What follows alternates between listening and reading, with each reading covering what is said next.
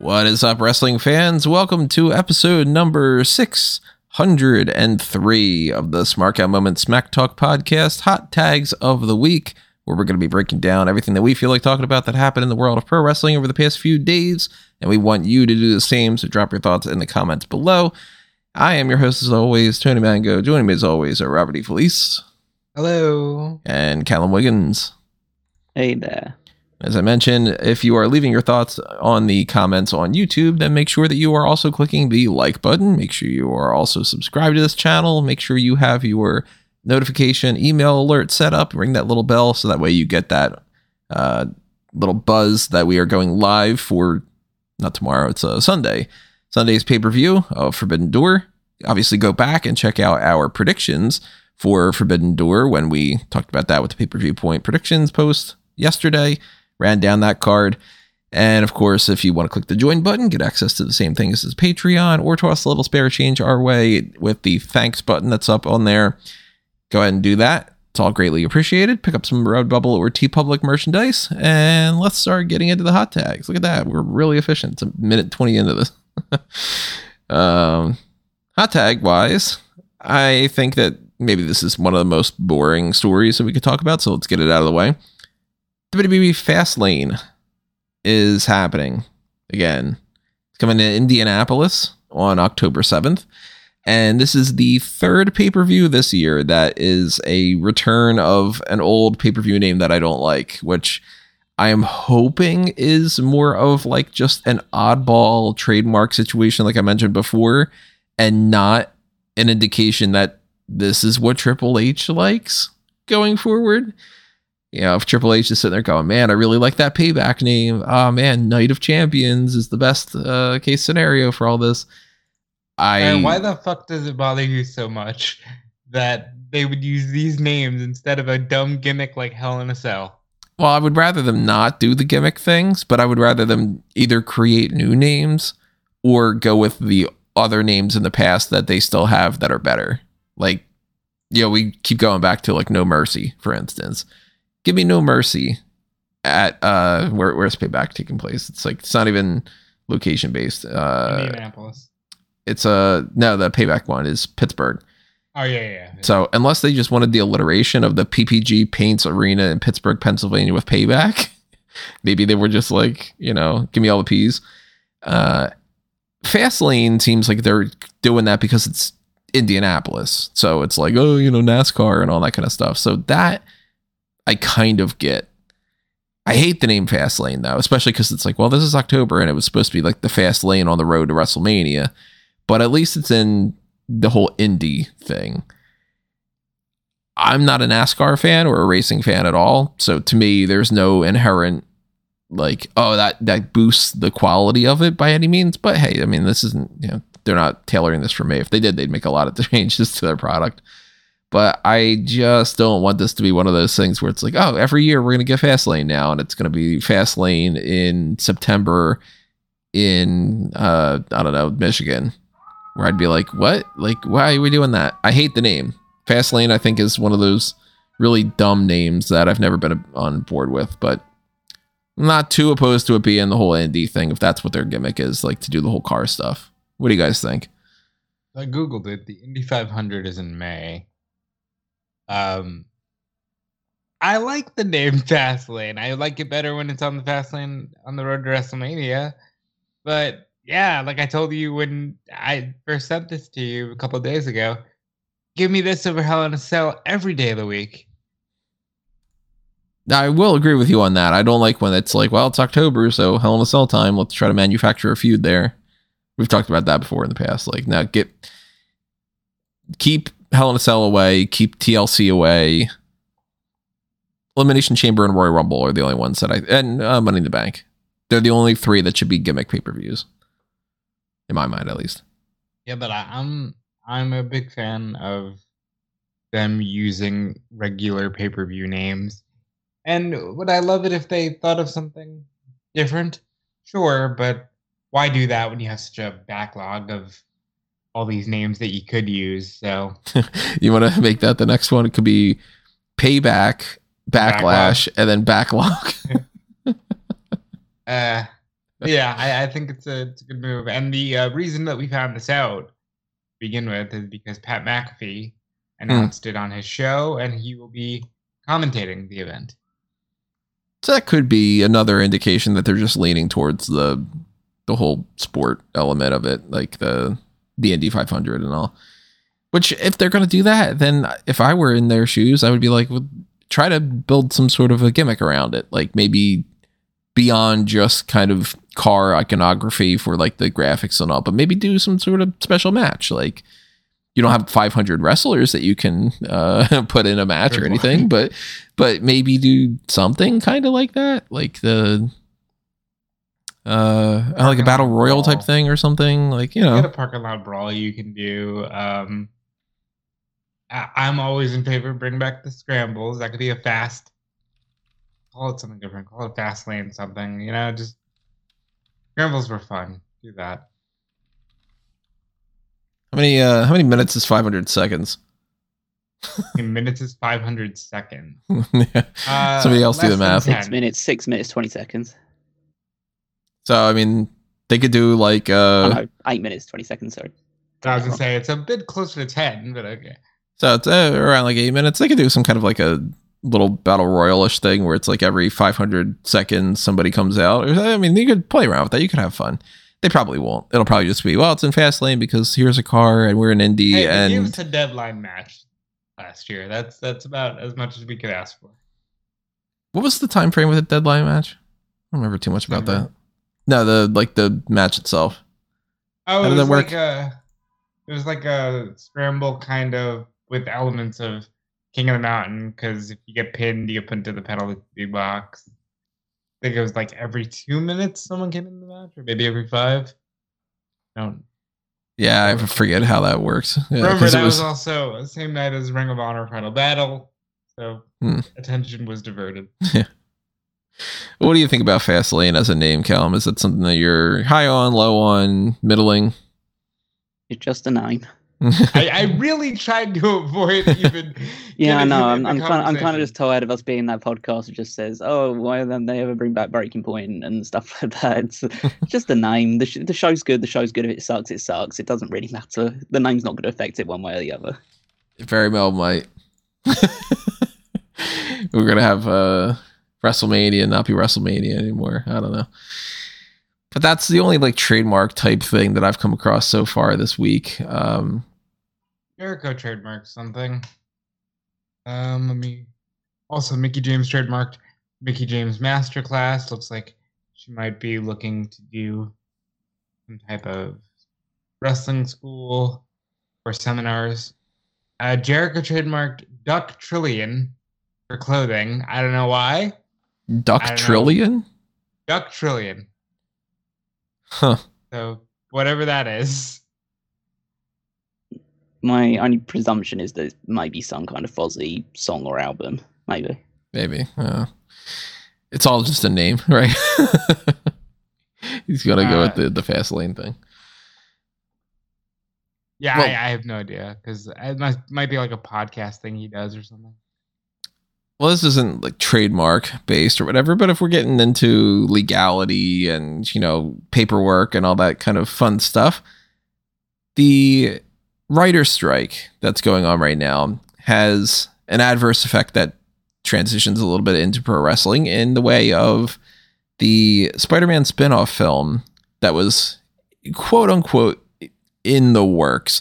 I don't trust that it's necessarily that far along, but what we're talking about here is Mercedes Varnado or Mercedes Mone or Sasha Banks, whatever you want to call her.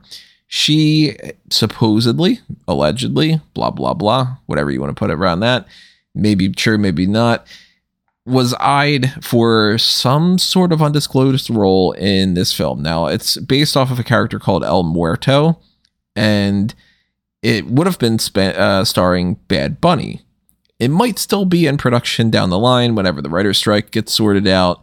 It might be one of those things that ends up getting shelved just because it got, you know, all this screwed up, all the things, and then Bad Bunny's too busy, and then they won't want to find somebody else, and then, you know, it could be one of those things that we look back a year from now or something, and it's like, yeah, they decided not to do it. But El Muerto is a character that I know almost absolutely nothing about, which is saying a lot because of, how dedicated I am to these kind of things, which, of course, if you're interested, check out the Blueprint Project over there on fanboysanonymous.com, because yes, El Muerto is a part of the Spider-Man Blueprint, despite the fact that I can't name you, the whole history of his character. El Muerto is grouped in with my whole Crusher Hogan and Bonesaw McGraw type thing, which, if you know anything about Bonesaw McGraw, Bonesaw is ready. And if you are interested in the Blueprint Project and stuff, you should check out Chapter 5 of The Batman, A Nighttime Story, 100 Records from the Wayne Foundation Archives, because that is up now on YouTube. That went live at noon. We are currently recording this at around 3:30. That is the final video I am putting up about this, at least for now. What I plan on putting up there, because, if somebody sponsors Patreon and stuff, I might do some more. But I am hoping that becomes a thing. So definitely, even if you're not a fan of Batman or anything like that, do me a favor. Head on over there, click on the like button on those videos, pass them around if you are interested in any of those things. The more help that you give me, the better it'll be. But Spider-Man, on that front, is, owned by Marvel, of course, but they don't have the film rights to that. So the way that this works, and the way that it's been working for years, and the way that it's probably going to work for a long time until Disney decides that they're done with this, Sony has the rights to pretty much every Spider-Man character. Sometimes there's a little bit of middling, kind of like Kingpin, for instance, was originally a Spider-Man character, but he's more associated with Daredevil, so there's a little bit of leeway there. But that's why we get movies like Morbius and Kraven. Morbius was awful. Kraven looks like it's probably going to be bad. And El Muerto is in the same league as that. It is a character that is so low on the pecking order, but they decided, hey, we can try to milk everything from this. They originally wanted to make a Jackpot movie. If you don't know who Jackpot is, you don't need to know. They wanted to make an Aunt May movie. They legitimately wanted to make an Aunt May movie. What would it have been about? I have no idea. But I was kind of interested in the idea of a Bad Bunny, El Muerto, superpower luchador type thing. And then now there's a chance that Sasha Banks might be in there or something. There's more crossover with the pro wrestling audience. I cannot say that I would be super interested in her being like the female lead of the movie. I don't think that she's shown enough acting chops to carry that kind of a role yet, because we've only seen her in The Mandalorian and she only had a few lines and that was about it. But there is a chance, a year from now, 2 years from now, whatever it might be, that we might be talking about doing a fan tracks or a review point or something of a Bad Bunny and Sasha Banks led Spider-Man spinoff movie, which is not something that I would picture, too many years ago to talk about that on the Smack Talk podcast.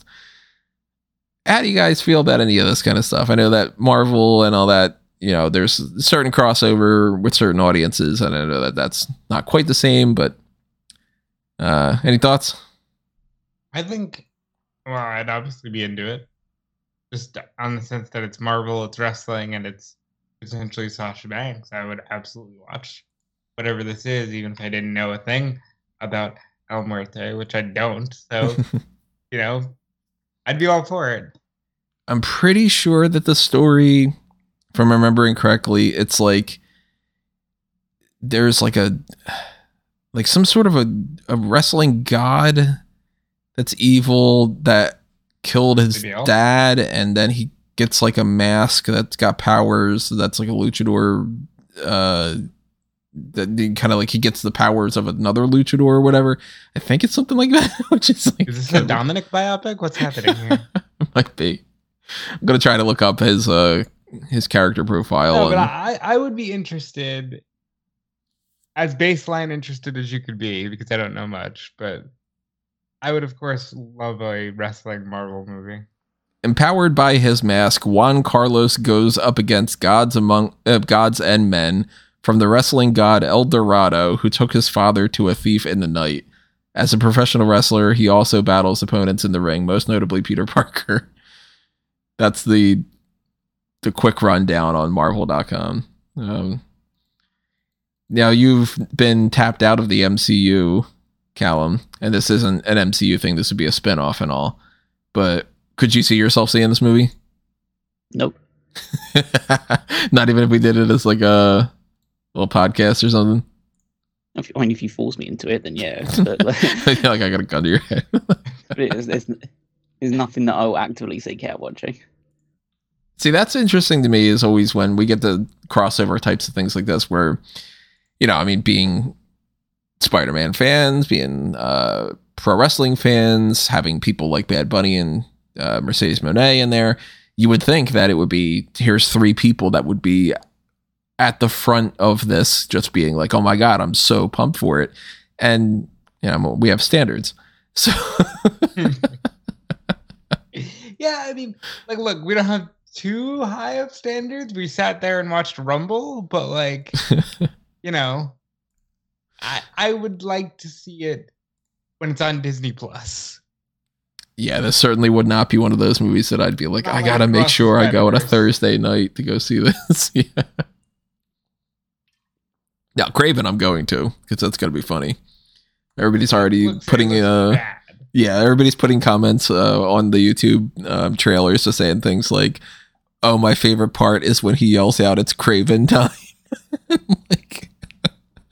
Just having fun with that, but that is something to put a pin in for now because it's obviously not going to be in production while the whole WGA strike is going on, but we'll talk about it in the future if it ends up coming around. And of course, if you want us to talk more about any of this stuff, whether it's on Fanboys or on Smart Out Moment, if we have any crossover stuff like that, but it seems more like a Fanboys Anonymous thing, which of course go to fanboysanonymous.com, check out the YouTube channel and so on and so forth. But if you do want any of that, go to the Patreon, go to the channel membership on YouTube and take part in the Pick Your Poison tier, because that is the best way to make sure that we do some kind of content that we might not otherwise get a chance to do.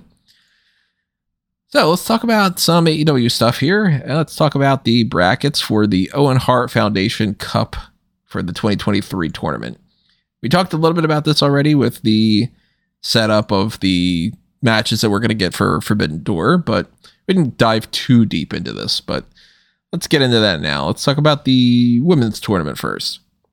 So the bracket is currently Dr. Britt Baker against Ruby Soho, Anna JAS against Sky Blue. We already know who wins that because that already was taped for Rampage. Athena against Billy Starks. We talked about that for Forbidden Door. And then on Collision, we're going to get Nyla Rose against Willow Nightingale. Spoilers, if you don't want to know who wins Rampage, Sky Blue wins that match. So I am assuming we're getting Sky Blue against Ruby Soho, and then the winner of that is going to go up against Athena or Willow Nightingale, which I am basically assuming, unless Callum's right about the idea of the Sky Blue push, which would end up being Sky Blue against Athena in the finals, I think we're going to get Ruby versus Willow. And I'm kind of leaning a little bit more towards that, with Willow winning. Or with Ruby winning, not Willow. I can kind of see Willow winning, because I just think that for now, babyfaces should continue to win this. I'm aware of who won it last year, but I think that it would be better if you really spotlighted a babyface with this tournament. And this year there is no Adam and Britt, where it's like a cute picture of, okay, the men's and the women's winners match up like that. But I can see Willow winning, and I, for now, have her going all the way. But I also think that Callum might be right in that it could be a great vehicle for someone like Sky Blue to make it to the next level in AEW. I think there is a lot of possibility in the winners for this, because it is quite open-ended, really. Obviously, we know that Anna JAS is not winning because she already lost, but everyone else, there's still a window of possibility. I think that it's unlikely that Britt Baker beats Ruby Soho, but it's not out of the realm of possibility that she goes through, even if it is facing Sky Blue. They can do babyface versus babyface matches. It's a tournament, and Britt Baker works well as a heel, even if she is meant to be predominantly babyface right now. She can work that match heel. Athena could definitely win it. She's, as I say, been doing really well in Ring of Honor, and this gives her more of a platform to do it, to push herself forward. I'm now, after listening to a couple of other people talk about this, I'm not 100% convinced that Billie Starkz doesn't beat Athena now, because she's really good, and that sets up an immediate Ring of Honor match as well if you want to go down that my route. word wasn't good enough. What happened when I said that yesterday? Oh, I mean, I'm just convinced that Athena was going to win because I thought that because I wasn't aware at that point in time that Athena was facing Kiera Hogan last night. Oh, that's right, you didn't know. Yeah, so, but like I'd say, the only people that I'm convinced can't win this are obviously Anna JS because she's out, and Nyla Rose. They're the only two people that I don't think stand a chance of winning this. The rest of them, I think there's a window of possibility. I'm cautiously, I'm going to say that the final right now is going to be Sky Blue versus either Athena or Nyla Rose. I obviously will know on Sunday night whether or not Athena wins or Billie goes over. If Billie does win, I can see her going very far and maybe even beating Ruby. But right now, I'm going to say Ruby Willow because it ties into the story they're doing, and Ruby did make it pretty close to the end last year, and put Willow over because she's getting that big push.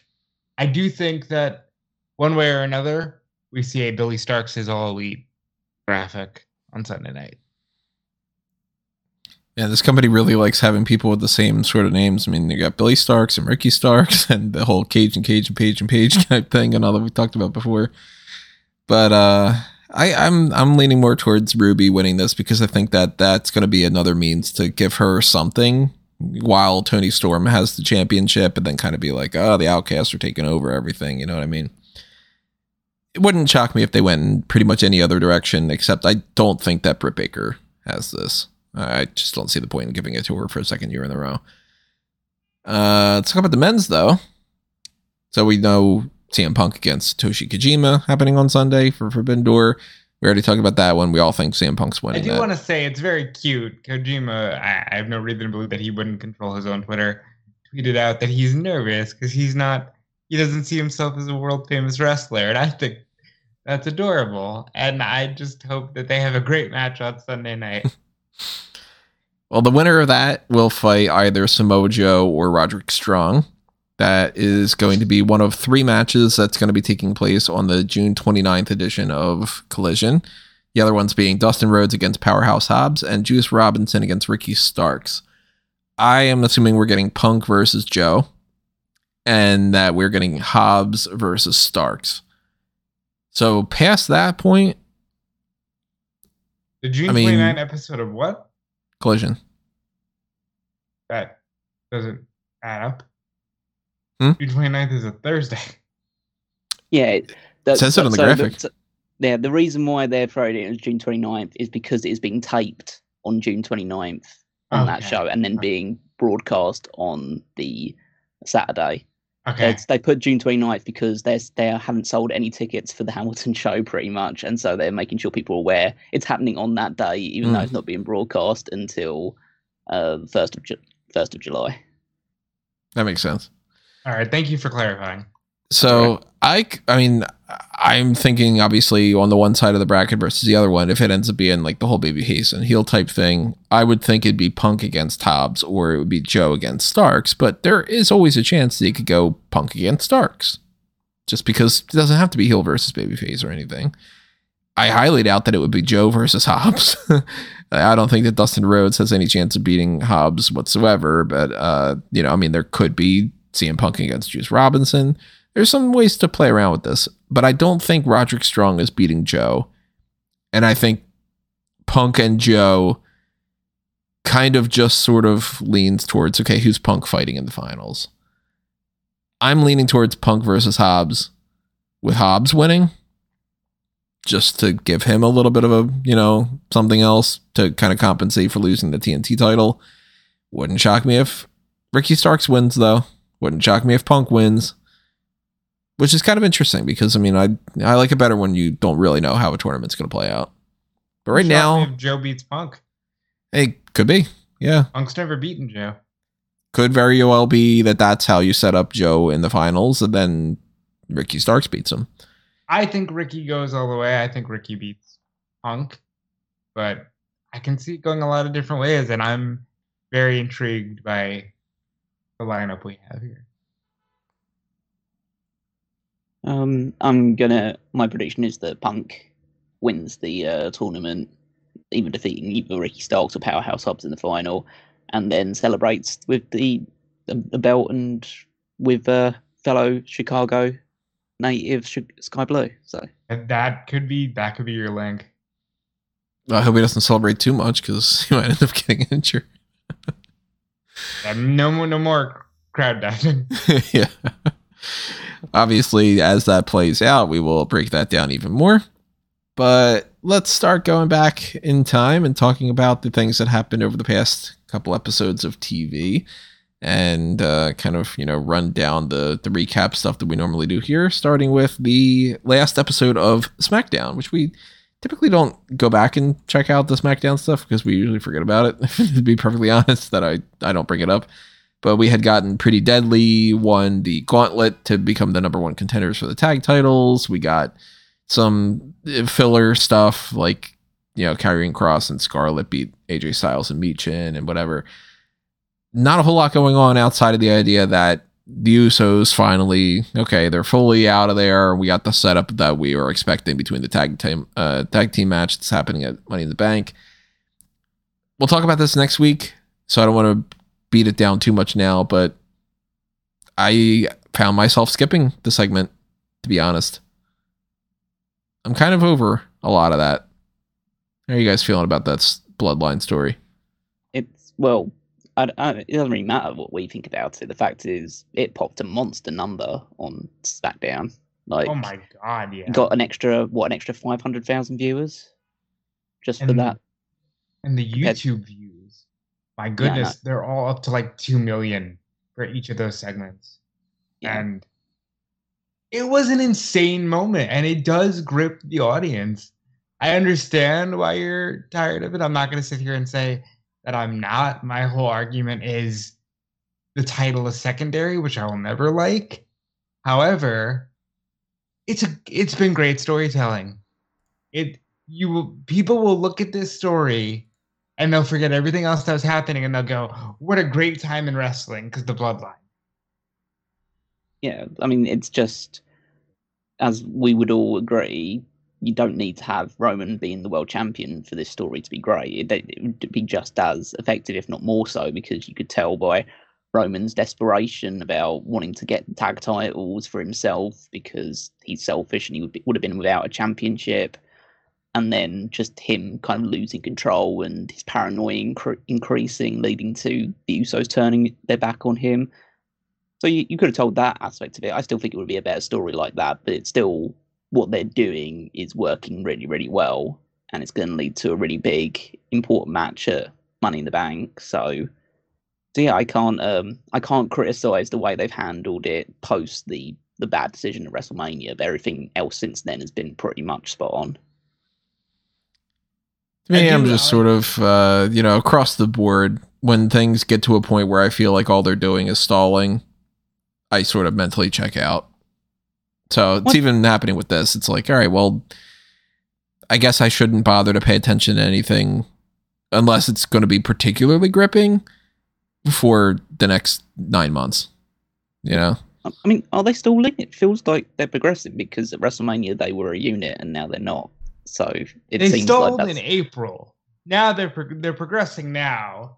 Yeah. I think what's happening for you, Tony, is that they stalled in April and you've kind of you never left the mindset that they're stalling, but it is progressing rapid fire now. And it's at the point where I expect this to all be done by SummerSlam. And I'm a little bit of a spoiler. I'm kind of expecting SummerSlam's main event as a 4-way for the title. See, I would think that they would be progressing more if I felt like this wasn't something we already did. Like, we've had so much of the your brother is the issue. We're going to spend 4 weeks dealing with, oh my God, and we're kind of upset with Jay. We're kind of upset with Jimmy for the whole Sammy thing. So I feel like they're retreading familiar ground, and that's why I go with that they're stalling. Plus, I also feel like it's not going to matter, and that by the end of this tag team match or pretty soon afterward, that they're just going to fall back into line, and it's going to be like that. This was more of a. You think they're going to all be a unit again? Yeah. No. I think that this is just a detour to fill in time before SummerSlam. Unless they get rid of Heyman and all become baby faces, they're never being a unit again. Not to spoil too much about what I talk about for next week, but I think that Solo and Roman are going to have a dominant enough win that the Usos are going to just be like, sorry, kind of. You know? That would be so insanely bad that I'd be concerned about the rest of the road to WrestleMania. And that's how I feel. Awesome. Well, yeah, I think like that's just spiraling a bad decision made at the main event of WrestleMania and saying that they completely lost their mind in terms of this stuff. You've fundamentally built either Jay or Jimmy to challenge Roman at SummerSlam, probably, if not both of them, or the 4-way that Rob suggested. You shouldn't turn down that opportunity, especially when you've got absolutely nobody else built up. Again, like, you can basically say, these guys don't know what they're doing at all creatively, but the fact of the matter is that most of this Bloodline stuff is handled by Heyman and Roman themselves, and they do a very good job with all of it. You can, yeah, as I criticize the Cody decision, and I think we'll just continue to do that until the end of time, because it was the wrong call to make. But I just think that they're progressing this very well. It doesn't feel repetitive, because even though the whole story was being built around infighting within the family, it's like, well, yeah, but things just change and evolve over that. Like, they had some problems with Sami Zayn seemingly getting in between the family issues, and then Sami ends up turning on them because he wants to help his friend Kevin Owens, and the Usos at that moment decide, okay, we're going to fall in line, but then Sammy's words eventually just start to seep through, and Jimmy starts to recognize it. And so I think that I don't think for 1 second that anything, at least post Sammy joining the Bloodline, has felt stale outside of that 1 month holding period post WrestleMania.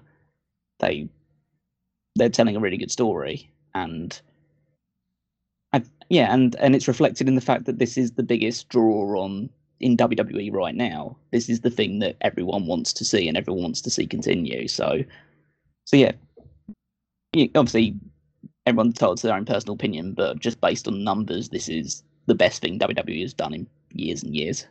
And like I said, I understand where you're coming from, but I also think this might be the best representation of an abuse storyline that I've ever seen this company do.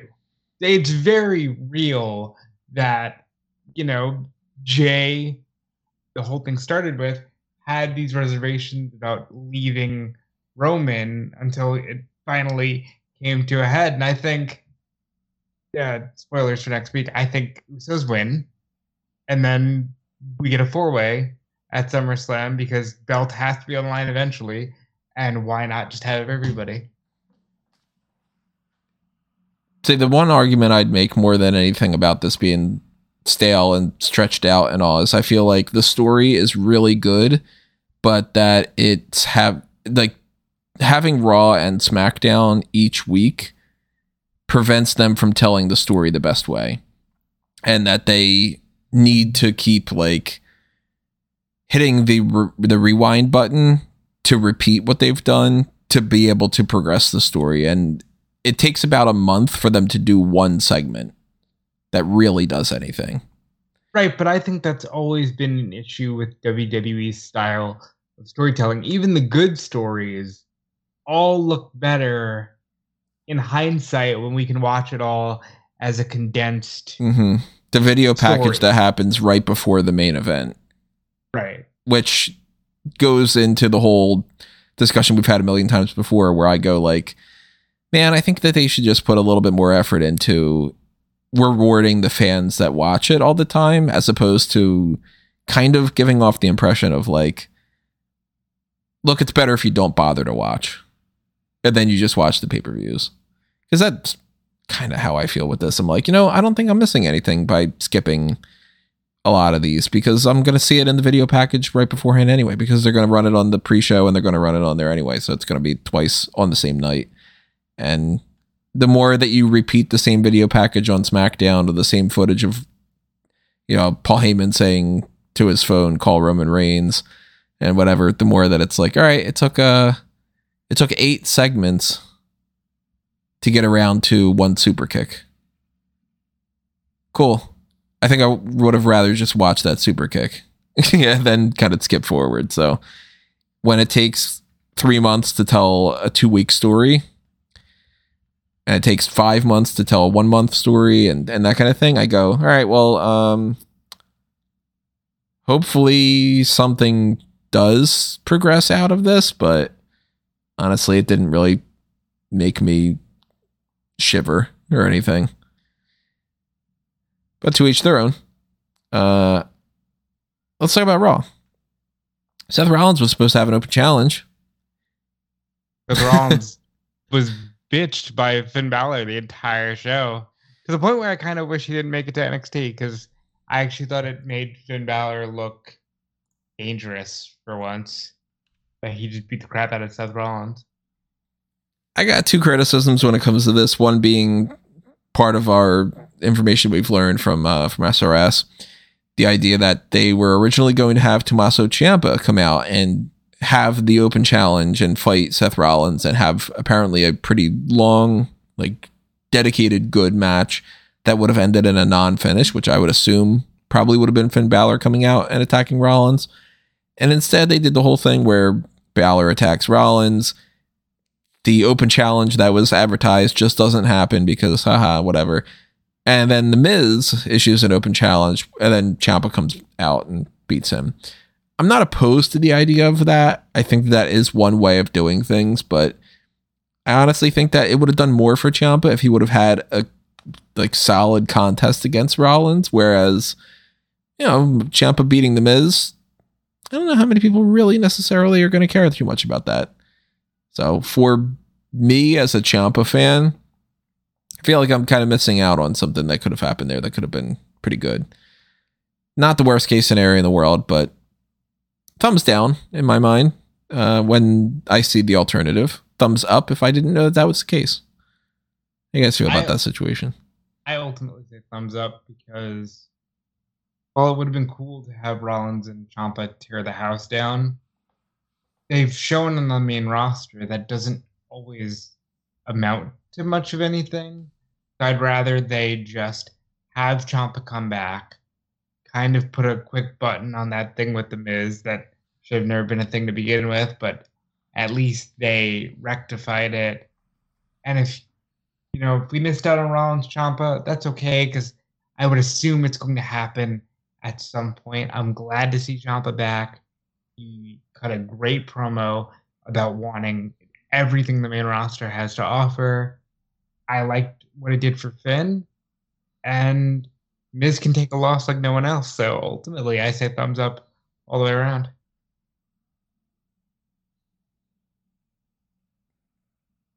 Any thoughts on this, Cal? I didn't watch it, so I don't really have much to say. At least the one thing I know is The Miz wrestled, so it's probably a thumbs down. One thing that they haven't really, or maybe they have and I just didn't pick up on it, that they haven't really been touching on now, the whole issues with Damian Priest and the Judgment Day and all that. It seems like they dropped that already.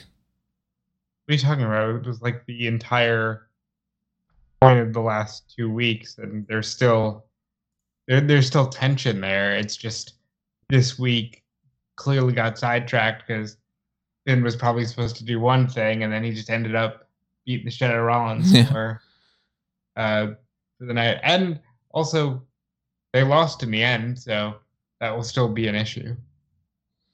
Couple of things that we don't need to bother even getting into, into Cher beats Shelton Benjamin and Cedric Alexander and so on. One of the 3 lines for this episode was Sami Zayn confronting Kevin Owens about the idea that he has an anger problem. I thought that those little segments were funny. That led to Cody and Kevin and Sami against the Judgment Day in the finale of the night. When it comes to this Cody and Dominic thing, I really feel like this is a mistake. I like Dominic. Yeah, no shit. I like Cody. I would have wanted to see them against each other in some fashion down the line, but I think that this is very indicative of, we don't really care about that Cody thing. And, when we go back to the whole, you let the story play out. I'm like, this is the story you're telling? 2 matches with Brock for the sake of just a big match that doesn't really mean anything, and then a feud with Dominic where he doesn't go in the Money in the Bank. My biggest issue, and again, I realize we're getting into a lot of what we'll say next week, but I don't like that Cody just completely ignored the Money in the Bank.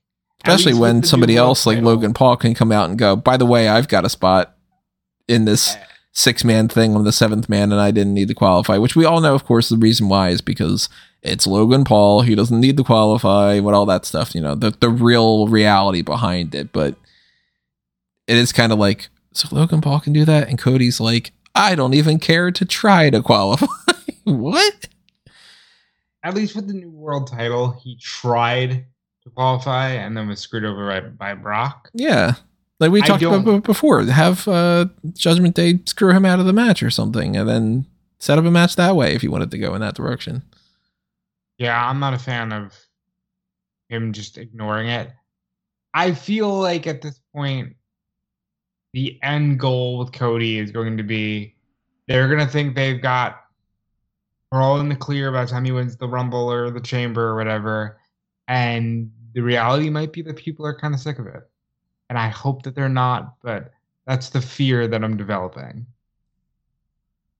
My fear is that they don't plan on having him involved whatsoever.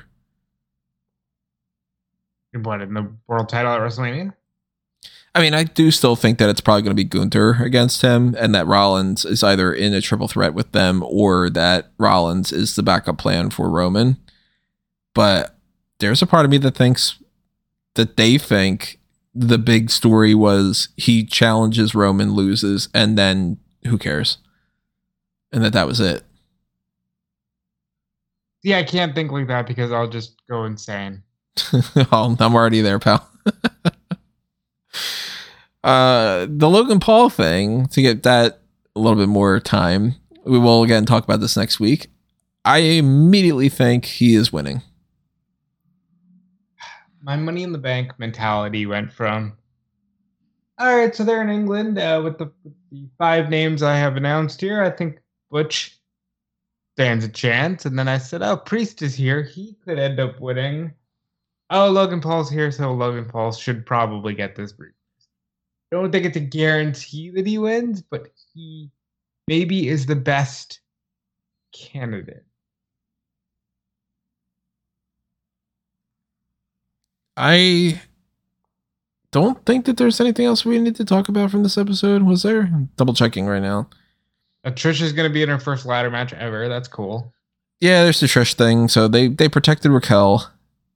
I think that Raquel probably still should have been in the match. I still think that they probably should just add 1 or 2 more women and just, whatever, do it that way. But I guess they have some plan that they want to do with this whole Becky and Trish and Zoe thing on there. So maybe it'll work out. I don't know.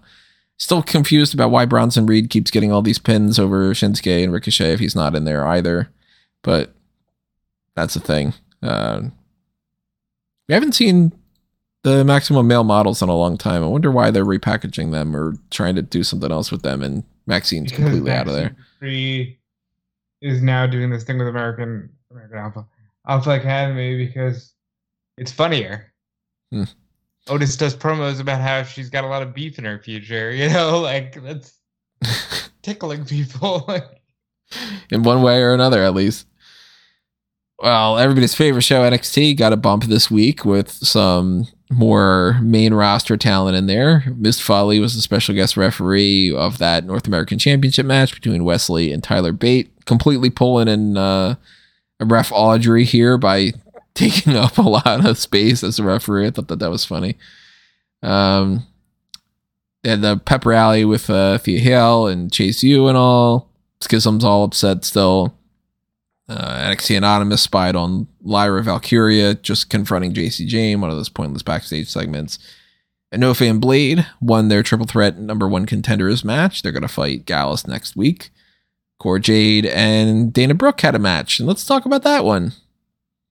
That's terrible. Like, Dana Brooke is not beloved by the NXT universe.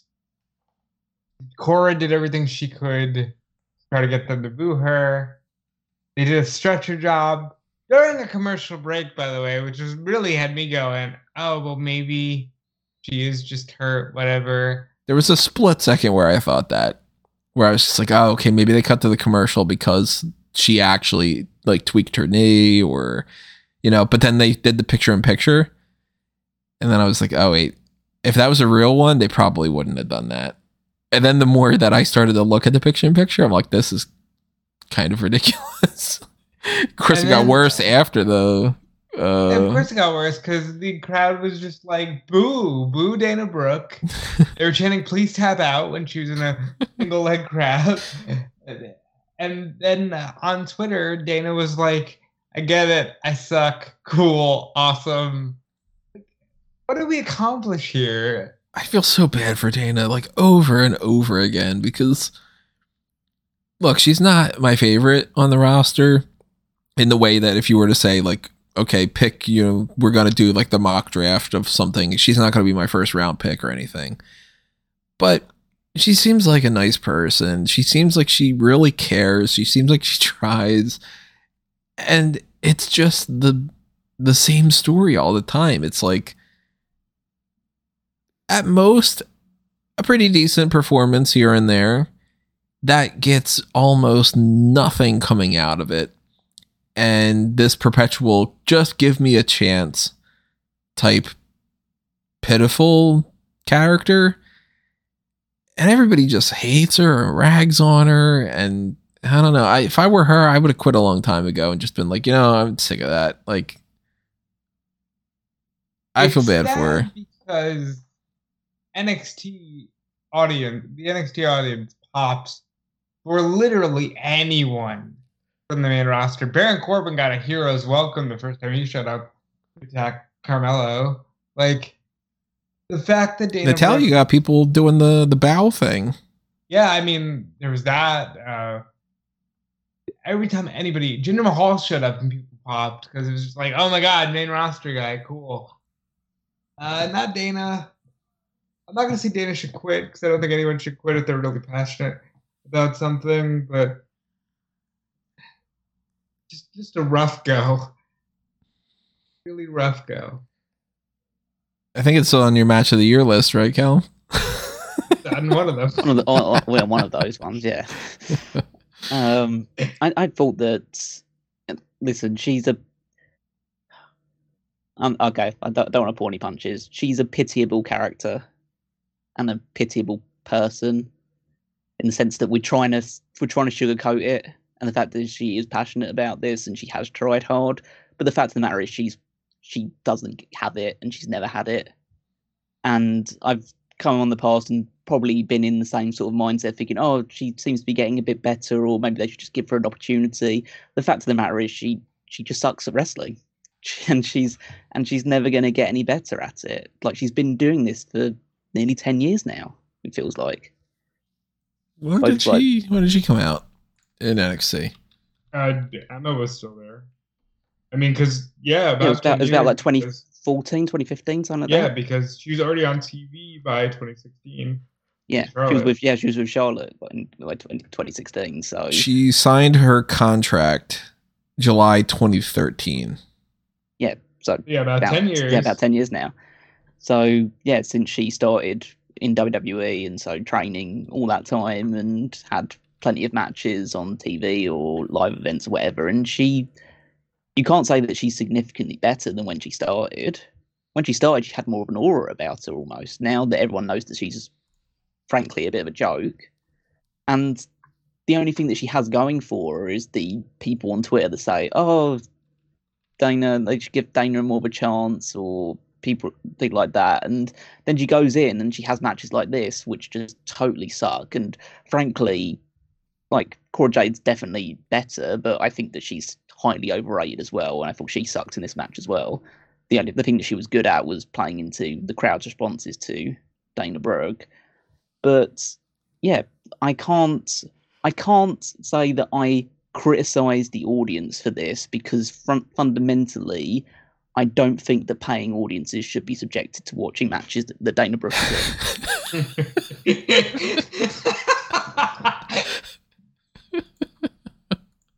But I'll do my CM Punk thing, just like, tell me when I'm telling lies. That kind of. I get it. No, I get it. It's just your delivery. Like, has anyone ever gone to a wrestling show and said, "Oh, I put down my $10-15, whatever, so I could see Dana Brooke perform"? It's like, no, you never did that. And if you did, you're lying to yourself, and you're lying, and even worse, you're lying to her, and you're making her think that she's good at what she does, and she's not.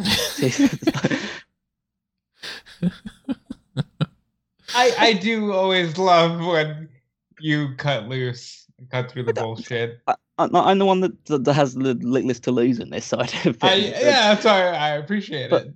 But I just, like, I get why people feel sorry for it. I would feel sorry for anybody that's going through that sort of, like, getting that sort of response. But then I can also understand why people are giving that response, because, quite frankly, they're entertaining themselves because they're not entertaining themselves watching the match. So that's what you will do.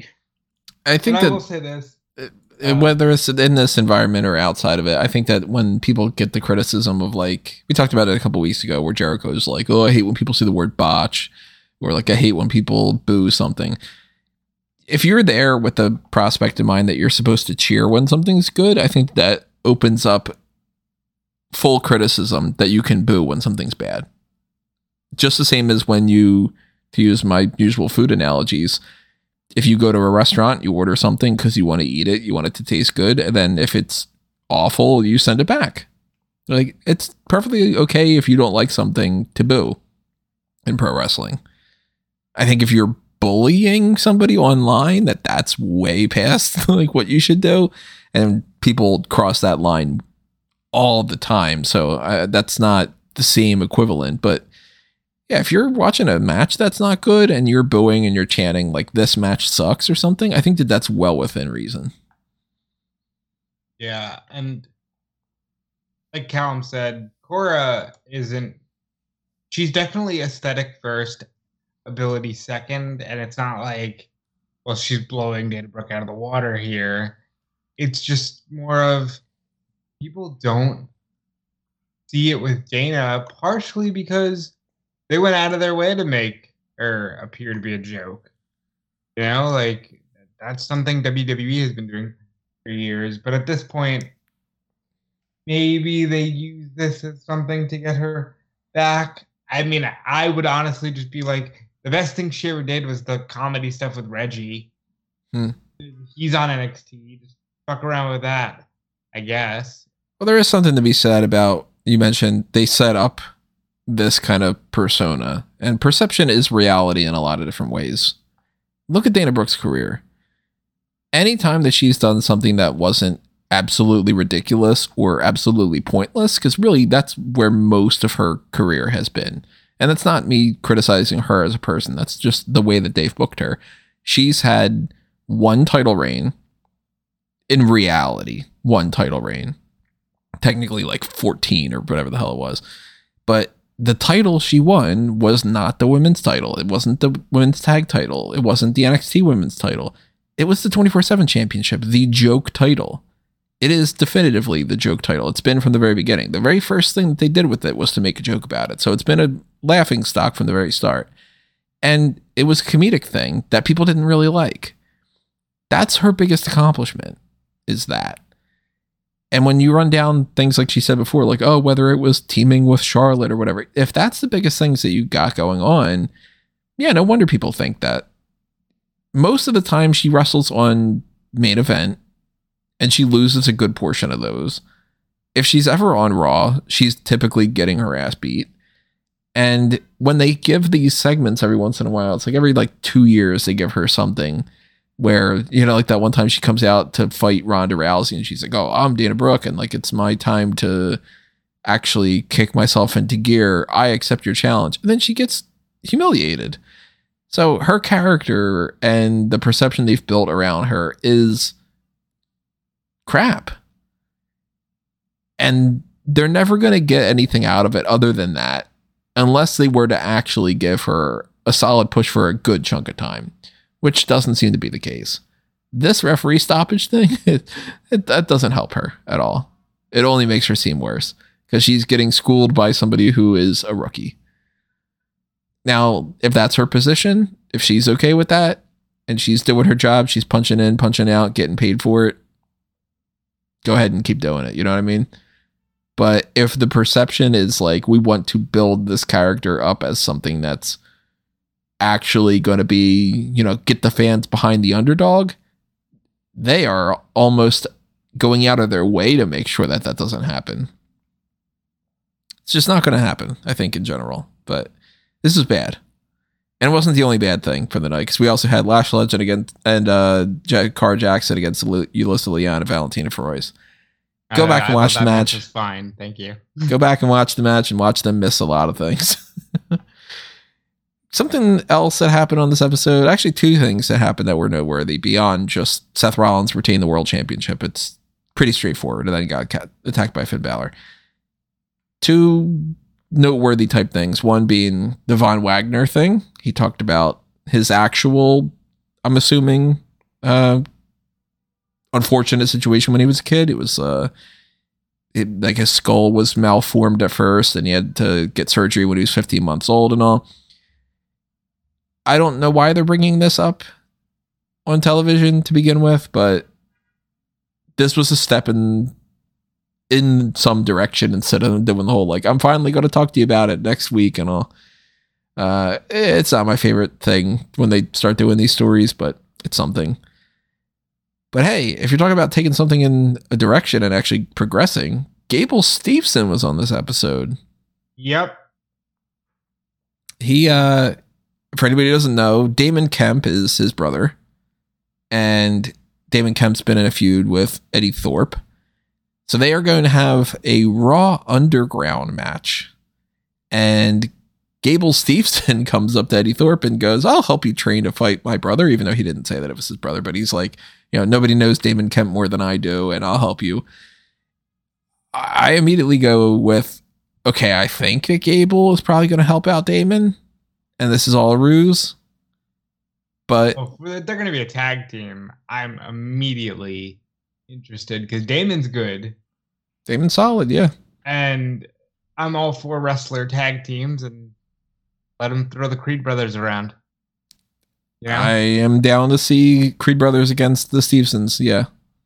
I mean, I don't know if Gable's good in 20 by 20. I don't care. He doesn't have to be that good to sort of amateur suplex the other amateur wrestlers. I'd watch that match. Wouldn't be everybody's cup of tea. The main takeaway for me outside of Gable is I call it a Raw Underground match. It's so silly. It's so silly. But, I'm glad they're bringing that back too. I enjoyed that way more than most, probably. I enjoyed the confusion around it. I can't say I enjoyed the content itself. Well, I know that you're a fan of Damon Kemp, though. Callum, are you interested in him potentially fighting Gable Steveson or teaming up with him? What do you think is the better option? Teaming, I'd say, because Gable Steveson is someone that they, at least for a while, believed in, so I'm sure they'll want to give him the best possible opportunity to step up, and him working alongside Damon Kemp is probably Damon's best opportunity to get more credibility himself and be exposed more on television and get more matches, because if he just fights Gable Steveson, it'll be a one and done, short feud match where Gable Steveson will win and then Damon Kemp will just go back to doing what he does on NXT, which is occasionally get called up for a off match and then goes back into catering for 2 or 3 weeks before he's called upon again to put someone else over.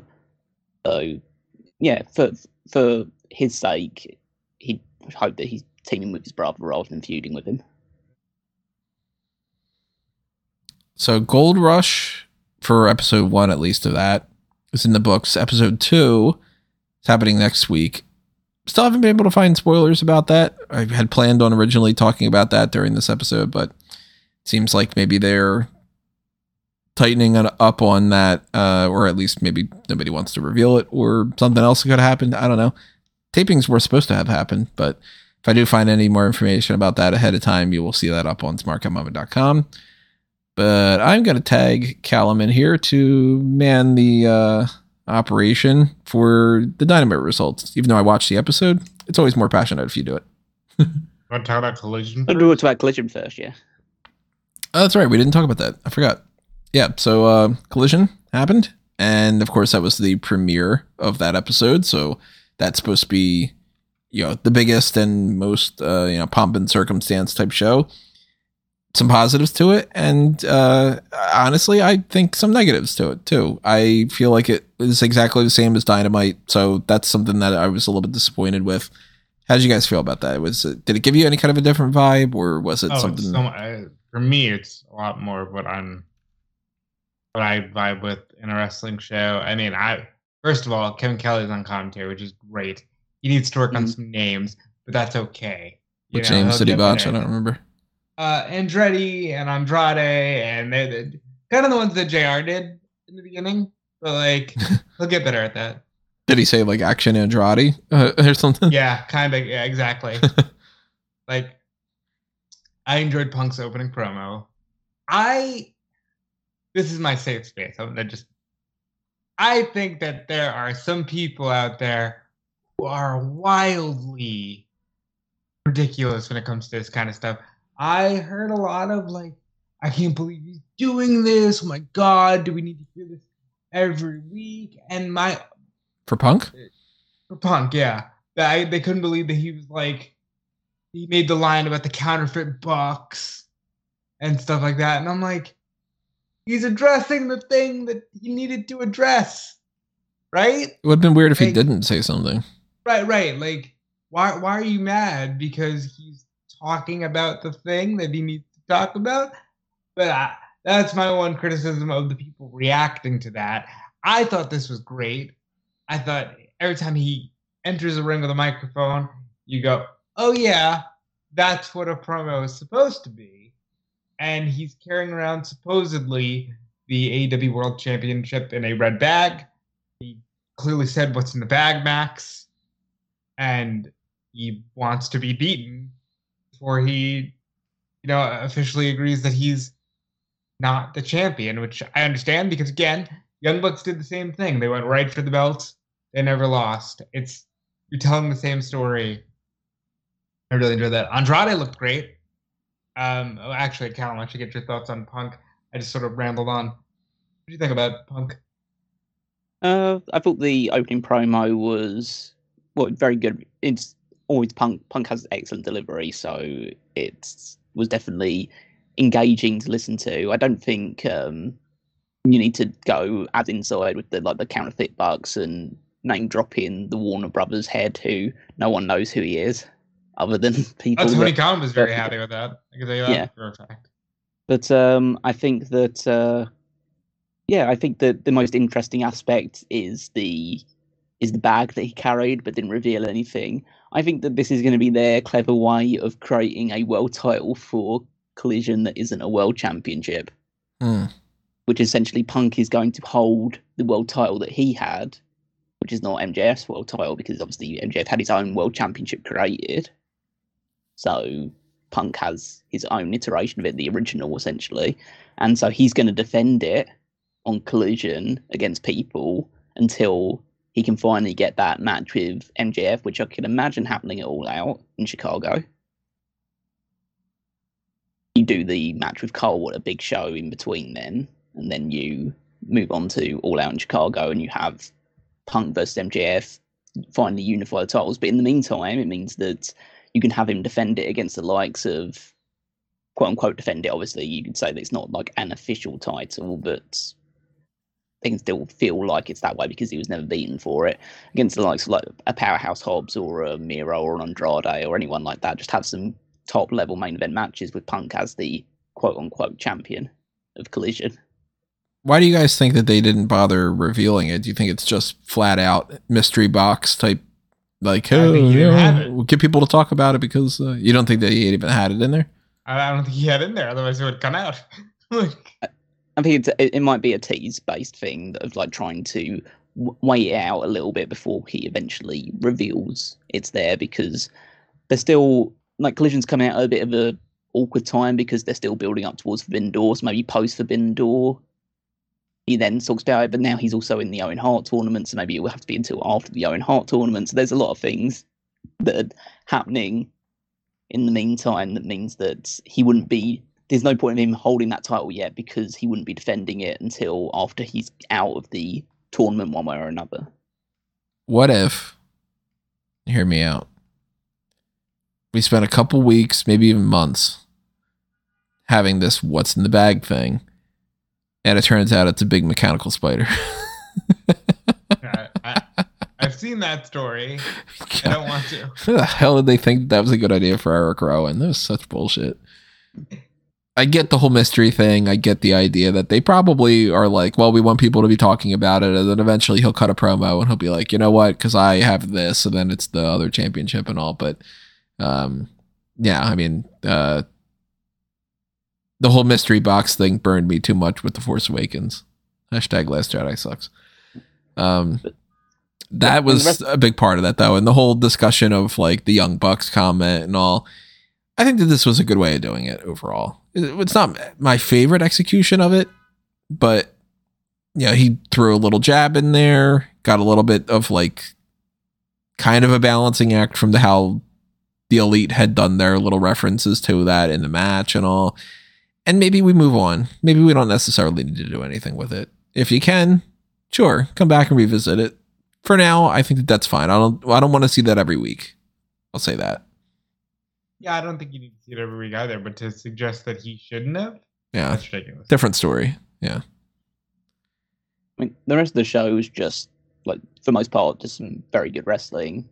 And it didn't really feel like a lot of it was heavily story-driven, but, I mean, it's fine to just, you know, for the opening one, just to try and put out some good matches. I mean, you had Luchasaurus win the TNT title in the opener from Wardlow. Let's talk about that, because, man, I gotta say, Wardlow with this TNT title... What is up with this? Why is this guy... he lost it to Joe, so Joe could lose it to Darby, to lose it back to Joe, so he could lose it back to Wardlow, so he could lose it to Hobbs, so he could lose it back to Wardlow, so he could lose it to Luchasaurus, who, of course, doesn't... like, the story is like Christian's taking it for himself. And that in and of itself isn't bad. It's just this windy road to get to this point. Man, I would have just rather Wardlow have kept it this whole time and then lost it. I hate that this hot potato thing.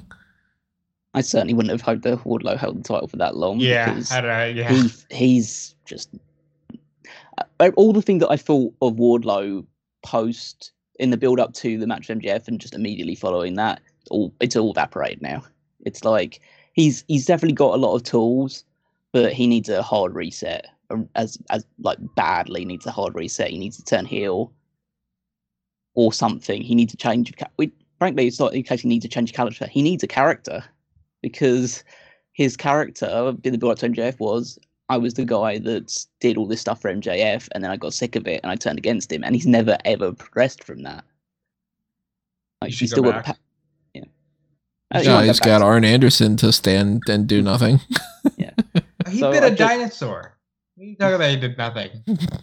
So I think that this is a good decision, because even though you have Luchasaurus as the champion, it's going to be Christian parading around with the title. And this is the best thing for Christian. It means that he doesn't necessarily have to hold the title, but he's going to act like he's the champion. He's going to be the one issuing title defenses. And when Luchasaurus defends the title, he's going to be the one celebrating with the belt like he still held it. He's going to wear it to the ring. That's going to be a lot of fun and hopefully make it a lot more interesting. But Yeah, I don't know what they end up doing with Wardlow, but they have to do something in order to make people care about him again, because I think his time as TNT champion, all the reigns that he had, I think it's not helped him at all. And him losing so much hasn't really helped either. Mm-hmm. Like, I know there's a desire to have him like a kind of Goldberg-esque. He can't do that if he's proven to be fallible. And I think they missed the boat. I think even if it was just on an episode of Dynamite, he should have been like, Max, I'm the last person who beat you.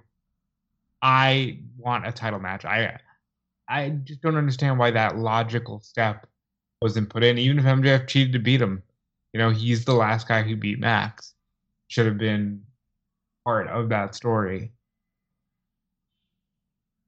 Because now I don't want to see this guy fight Max. Oh no. Well, yeah, I mean, now, like, you go back however many months ago and stuff, it was like, okay, I want Wardlow to be the guy that beats Max. Yeah, they're really perpetually with each one of these title changes, they're killing that for me. Because now, if Wardlow were to go, I want to fight MJF, I would just go, okay, well, MJF retains. And if he were to win, I'd go, why did you kill off Wardlow's momentum before giving him the title?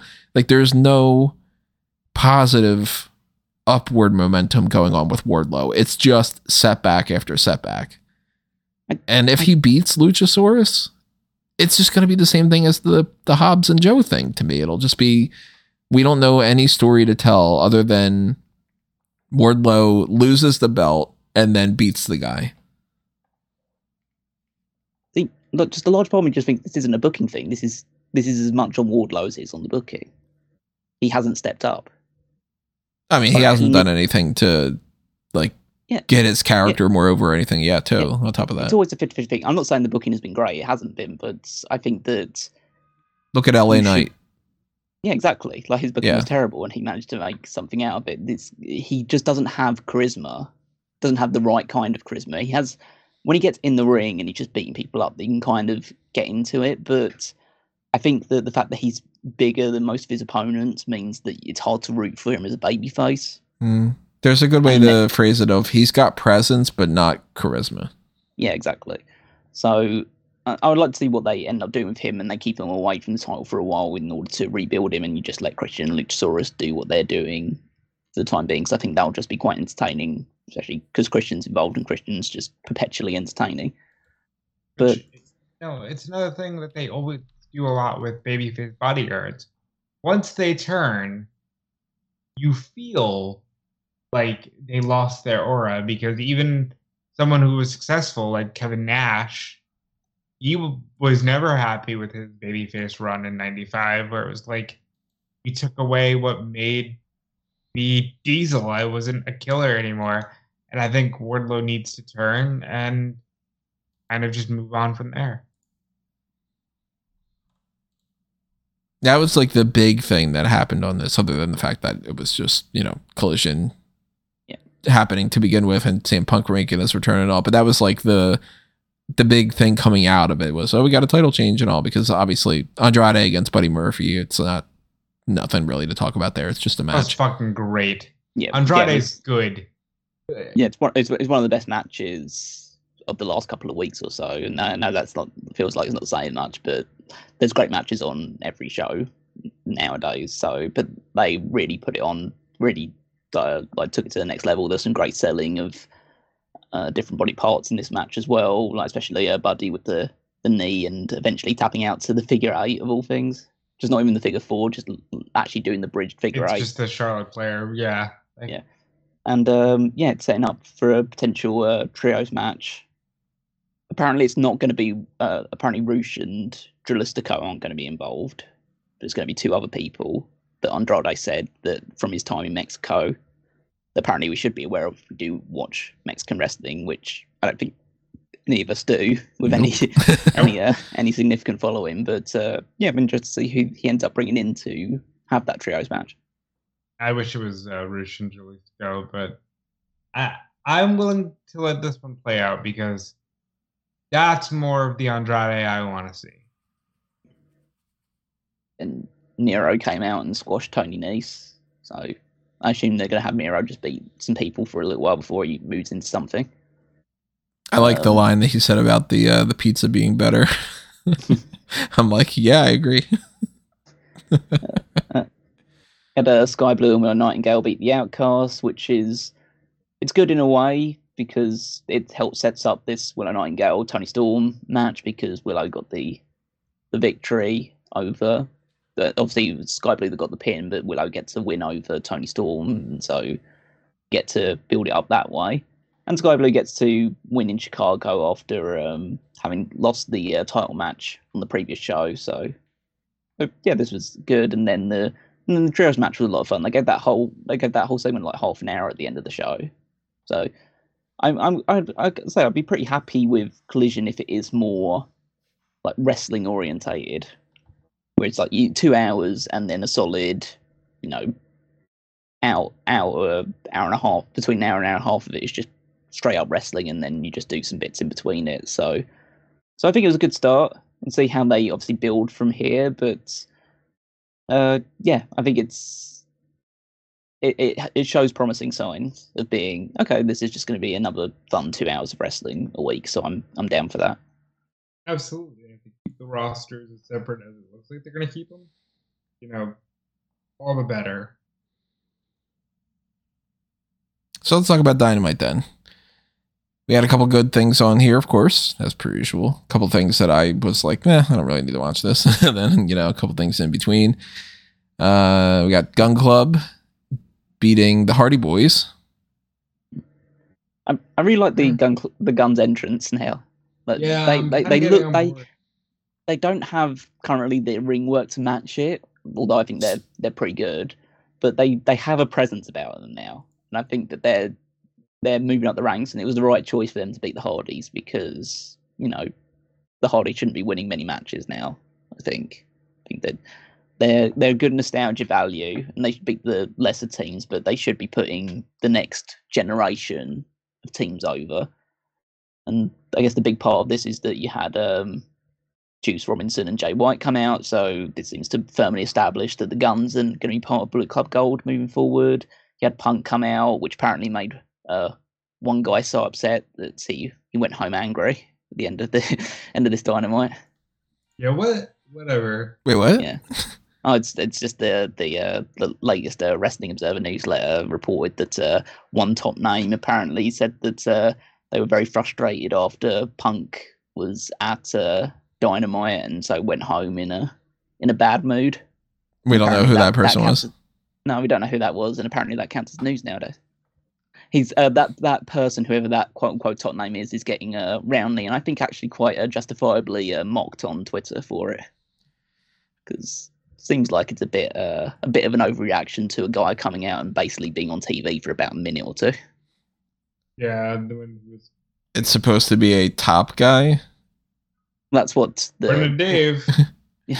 Yeah, I don't know. Yeah, as I say, I have no idea what top guy means. It's definitely not FTR, I imagine. I don't think they were upset about Punk being there. So yeah, I mean, if this is like a like Leon Ruffin or something, then that's kind of ridiculous. But I don't know who would fit the bill for that. Obviously, somebody who wasn't later on in the show, so you could roll all those people out. It's not like that was, Chris Jericho or I don't know, Orange Cassidy or somebody like that. So I don't think they left straight away. It's just that they left the arena in a. They were just mad about it. So when they left, just mad about it. Yeah. So. So, but anyway, we'll see if it ever comes out. Unlikely. And for anyone who might ask, it wasn't the Bucks. Bucks weren't there, and they were pre-taped, and that was scheduled from the get-go. Very clearly, Luther. I like this. I think it's interesting that Punk immediately stated, I'm not even supposed to be here, I'm a Collision guy. That means there will be some kind of split. I took that as a tongue-in-cheek joke. The fact that he thinks that people think, well, he's got the mindset, or he knows that people have the mindset that there is a distinct split between Collision and Dynamite, and so I think that was a tongue-in-cheek reference to, hey, I'm supposed to be a Collision guy, what am I doing on this show? Mm-hmm. Basically saying, there's not actually a brand split, but people would like to think it is. I'd be all right with that being the case as well, because I've said it a lot. I think Punk is great. Every time he picks up a microphone, I want to see more of it. Every time he wrestles without getting injured, I want to see more of it. And I'm all for everything that happened here, including, I don't know if you saw this, Callum, they uploaded a post-show promo with all 8 of the guys that are going to be on Collision. And this had all the great energy of a Survivor Series style promo where everybody just one after another saying what they had to say about the match. Oh, Juice's stuff was great. Juice was phenomenal. Yeah. But Juice basically said, he was just screaming down the camera, says, "Oh, Punk, why do you want to make me go to sleep? I'm not tired. I got my full 8 hours last night. I don't want to go to sleep. Look at no bags under my eyes, anything." It's just so, he's such a great promo. And Cash hitting him with what's a switchblade to an axe. Everything they did, it was the kind of simple shit that I enjoy, and I understand it's like, that's not your cup of tea. It's working for me. And I enjoy Ricky Stark saying, everybody keeps saying I have no friends. Well, I went and got myself some friends. Because it's true. We went on from that to the concession stand brawl between Mark Briscoe and Jeff Jarrett. Yeah. I've been into most of what Jarrett's done here, but it's just like this has gone on way too long, and it was basically said, "Oh, this is just going to be us one-on-one concession stand," and then it was just like everyone was interfering. It had like 10, 11 people. It felt like were in the match at one point, where it's like you have Karen and Sonjay get involved, and Jay Lethal gets involved, and Satnam Singh's there, and Papa Briscoe turns up, and Christopher Daniels and the Best Friends and the Lucha Brothers all showing up. It's like, okay. I didn't have as much fun with this as I thought I was going to. Yeah. I don't think it was it definitely wasn't a home run segment. Fun with this, and I really thought I was going to enjoy it. All they said to me was, "Jeff Jarrett's going to Ring of Honor, bro." That was it. Wasn't there didn't he say in the in a promo leading up to it that if Mark Briscoe pinned him, then that's the last time you ever see him on Dynamite? He did, but then they were quick to delete that and re-upload it without him saying that. So okay, but I definitely think he's at least going to ROH, because when's the last time Daniels was on Dynamite? Yeah. Let alone the Lucha Brothers being the Ring of Honor Tag Team Champions. Yeah, it did feel like a lot of Ring of Honor people appearing on this show, but yeah, that's fine. I'm sure they'll be able to take up some time there as well. The Suzuki Gods. It's such a good name.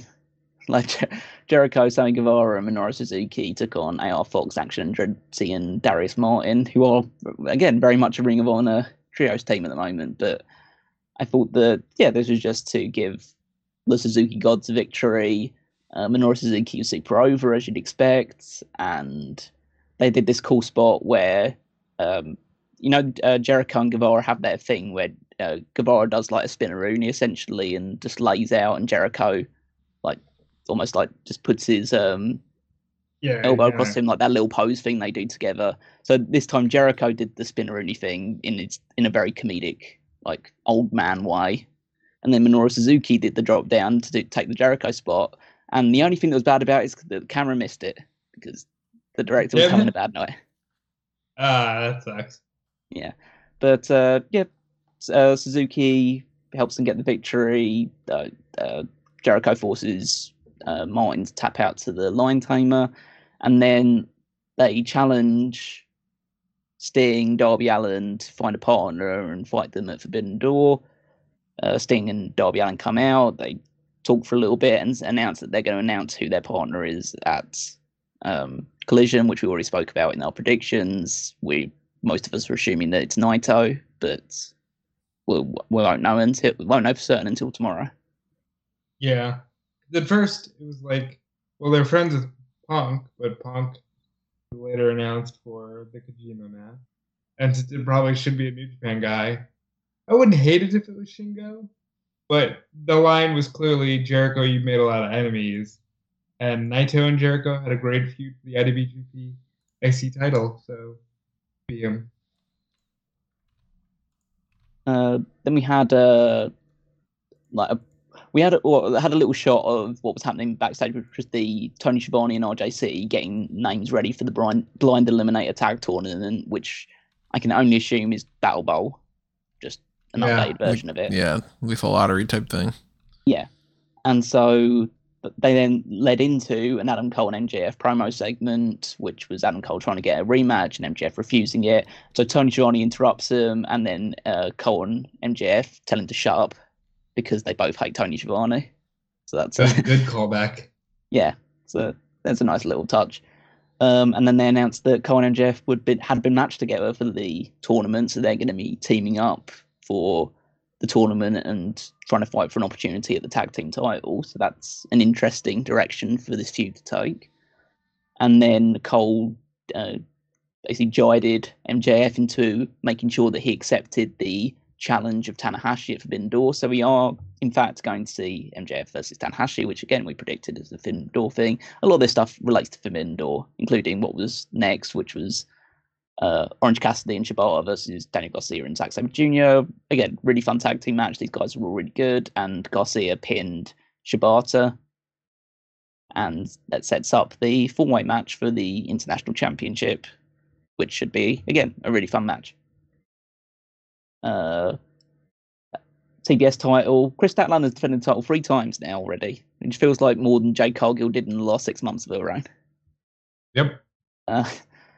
So yeah, Chris Statlander faced Ty Valkyrie, which had been built for a while. It's pretty nice it's a rare thing to see the women main event an episode of Dynamite, so they got to have a pretty decent match, and Statlander retained. I think I'd probably echo a lot of what other people say, is that I don't want to see her jumping on her knees anymore. So after the injuries that she suffered. So hopefully she takes that move out of her arsenal and just does something else. Well, it's either that instead. or the 450, and I don't want to see her do that. I mean, the 450, I can it doesn't land on the knees, or at least it shouldn't land on the knees if it's done correctly. I don't think like a tombstone where you're jumping onto like 2 knees that are pretty much surgically repaired, that maybe find another move than that. Don't want her to get injured for a long time again.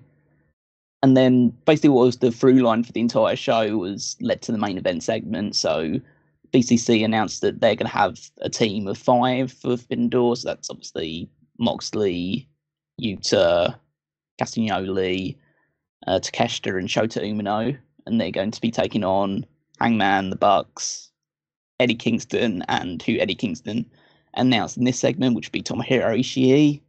They had a bit of a stare down and a promo battle between Eddie Kingston and Mox, who are obviously friends but are now on different sides of this war. Danielson came out, started beating people up, said he was going to stomp Ishii's head in, and then Okada comes out, he gets a big pop, he takes Yuta out with the Rainmaker. Yeah, it was just like a nice little hot angle to sign off for one of the biggest matches, well, 2 of the biggest matches technically of the show, which is the 5-on-5 and then the Okada Danielson match. So I think overall this was a very successful go home show, and yeah, my excitement for Forbidden Door still remains as high as ever. I have a question just for fun. How long do you think they're going to give Danielson and Okada? I'd say you're looking around about the half an hour mark, I think. Yeah. I think that they're getting a half hour for sure. It depends on if they give them, like, the time limit thing ends up being like, for event time remaining, where they can kind of just play around with it. Or they might end up just saying, hey, look, it's a 60-minute limit, but without doing the 60 minutes. I think we're getting about a half hour. I think it's a non-title match, and non-title matches in AEW, they have a 30-minute time limit, don't they? Right. But they could always just be like, Oh yeah, this one could be like a special exception to it. But I don't think it's ending in a time limit draw, so I think that they might play around with that half hour and just sort of be like, well, we're not going to do the time limit thing anyway. So it might end up being like 33 minutes or something, for all we know. I'm just looking at Okada's match at Wrestle Kingdom against Jay White as some kind of comparison point, and that one was actually 33 minutes. So Oh, there you go. And then Omega versus Ospreay was 34-30. So basically those two matches could take up over an hour of the show themselves. So, but yeah, as I say, I don't know for certain how long it's going to be, but all I can hope is that is as the time they do it is as good as we expect it to be. Which, of course, we won't know until Sunday, but we are looking forward to that, and we will be doing the coverage over there on smartcommomo.com. I'll be doing my quick Rampage spoiler, in case somebody doesn't know, just so we can say we talked about it. John Morrison has returned and will be joining QTV. What do we think? What's he calling himself? Johnny QTV? It's Johnny. Yeah. It's Johnny Elite, I think, still, but probably going to be Johnny QTV. I thought I saw like the thing that or someone had leaked positive the idea. I don't know if it was just like somebody just saying on Twitter, but his name would be Johnny TV. I hope it's not Johnny TV, guys. Johnny TV. Joining QTV, so it makes sense. It seems to lean into the idea that Tyre will join them as well and turn heel in the process. Just fucking call him John Morrison or John Hennigan, and call him something that isn't Johnny TV. Like, I don't know. I kind of like the Johnny TV name because it's ridiculous. So what the hell? Why not? I mean, it's just like I don't know. I'm not super pumped about him joining AEW. I just think it's just another body that had some name value from WWE several years ago that won't actually add anything in terms of in-ring quality or even like charisma or stuff like that, because I don't think he's... I don't want him to be taking up time that other people on the show that are already lacking a bit of screen time should be getting. So let me put it to you like this. I think, as evident by his debut, I think he's going to be Johnny Rampage. So I don't know if he'll be taking up too much time. I still would rather him be a part of the WWE family. I think that suits him better. But if they don't want him, then that's a different story. I think Miz and Morrison is always going to be one of my favorite things he did. Mm-hmm. Miz and Morrison perpetually is in my list of like my favorite tag teams of all time. Spoiler alert for my all-time fantasy card. Which I don't know when I'm going to get a chance to do that. It'll happen sometime this year, probably. Probably towards the end of the year. Probably around that December time frame when I need to record things in advance. Anyway, advanced recording stuff is happening next week or the week after. Of course, next week we have Money in the Bank, but before that we have Forbidden Door. So on Sunday night, make sure you are checking in for the pay-per-view point post show of when we run down everything that happened immediately following the pay-per-view. Of course, make sure you have your email alerts set up. Make sure that you have your subscription going on for YouTube and whatever else that you have going on with that front. Make sure that you are, of course, also paying attention to fanboysanonymous.com for everything that's happening over there on the Blue brand. Of course, go over and check out the Blueprint Project and watch the 5th video of the Chapter 5, the Batman A Nighttime Story. Make sure you are clicking around on all the other social media accounts and everything like that. Go to the link tree that I've got up on amangotree.com and start clicking on all those things, including my personal accounts at Tony Mango. And make sure you're following Rob and Callum. Yep, you can follow me everywhere at Dude Felice. That's on Twitter, Instagram, Twitch, now Blue Sky. For anybody who's on Blue Sky, I'm on Blue Sky. I got an invite code. Look at all this Sky Blue and Blue Sky. Yes. So you can follow me there. Check out my writing on Fightful and WrestleZone. And I give you to Callum again. Follow me on Twitter at Wikimeister14. Check out the power rankings over at smartcamo.com, where I rank the WWE wrestlers for the past week of activities. And then you can also find the Fantasy League over on SmartCamo or at wwefantasyleague.com to see how our teams are doing and how we are picking up points as we head towards Money in the Bank and the next opportunity for the teams to change and for bigger points to get scored. Okay, everybody. That's it for this round of the hot tags. Thanks for listening. Thanks for leaving your comments below. Thanks for hitting that like button. If you didn't, then no thank you. Why aren't you doing that? You're making me sad. And we will see you on Sunday night. But that's it for now. Adios. This has been another Smart Cow moment, and we are being counted out.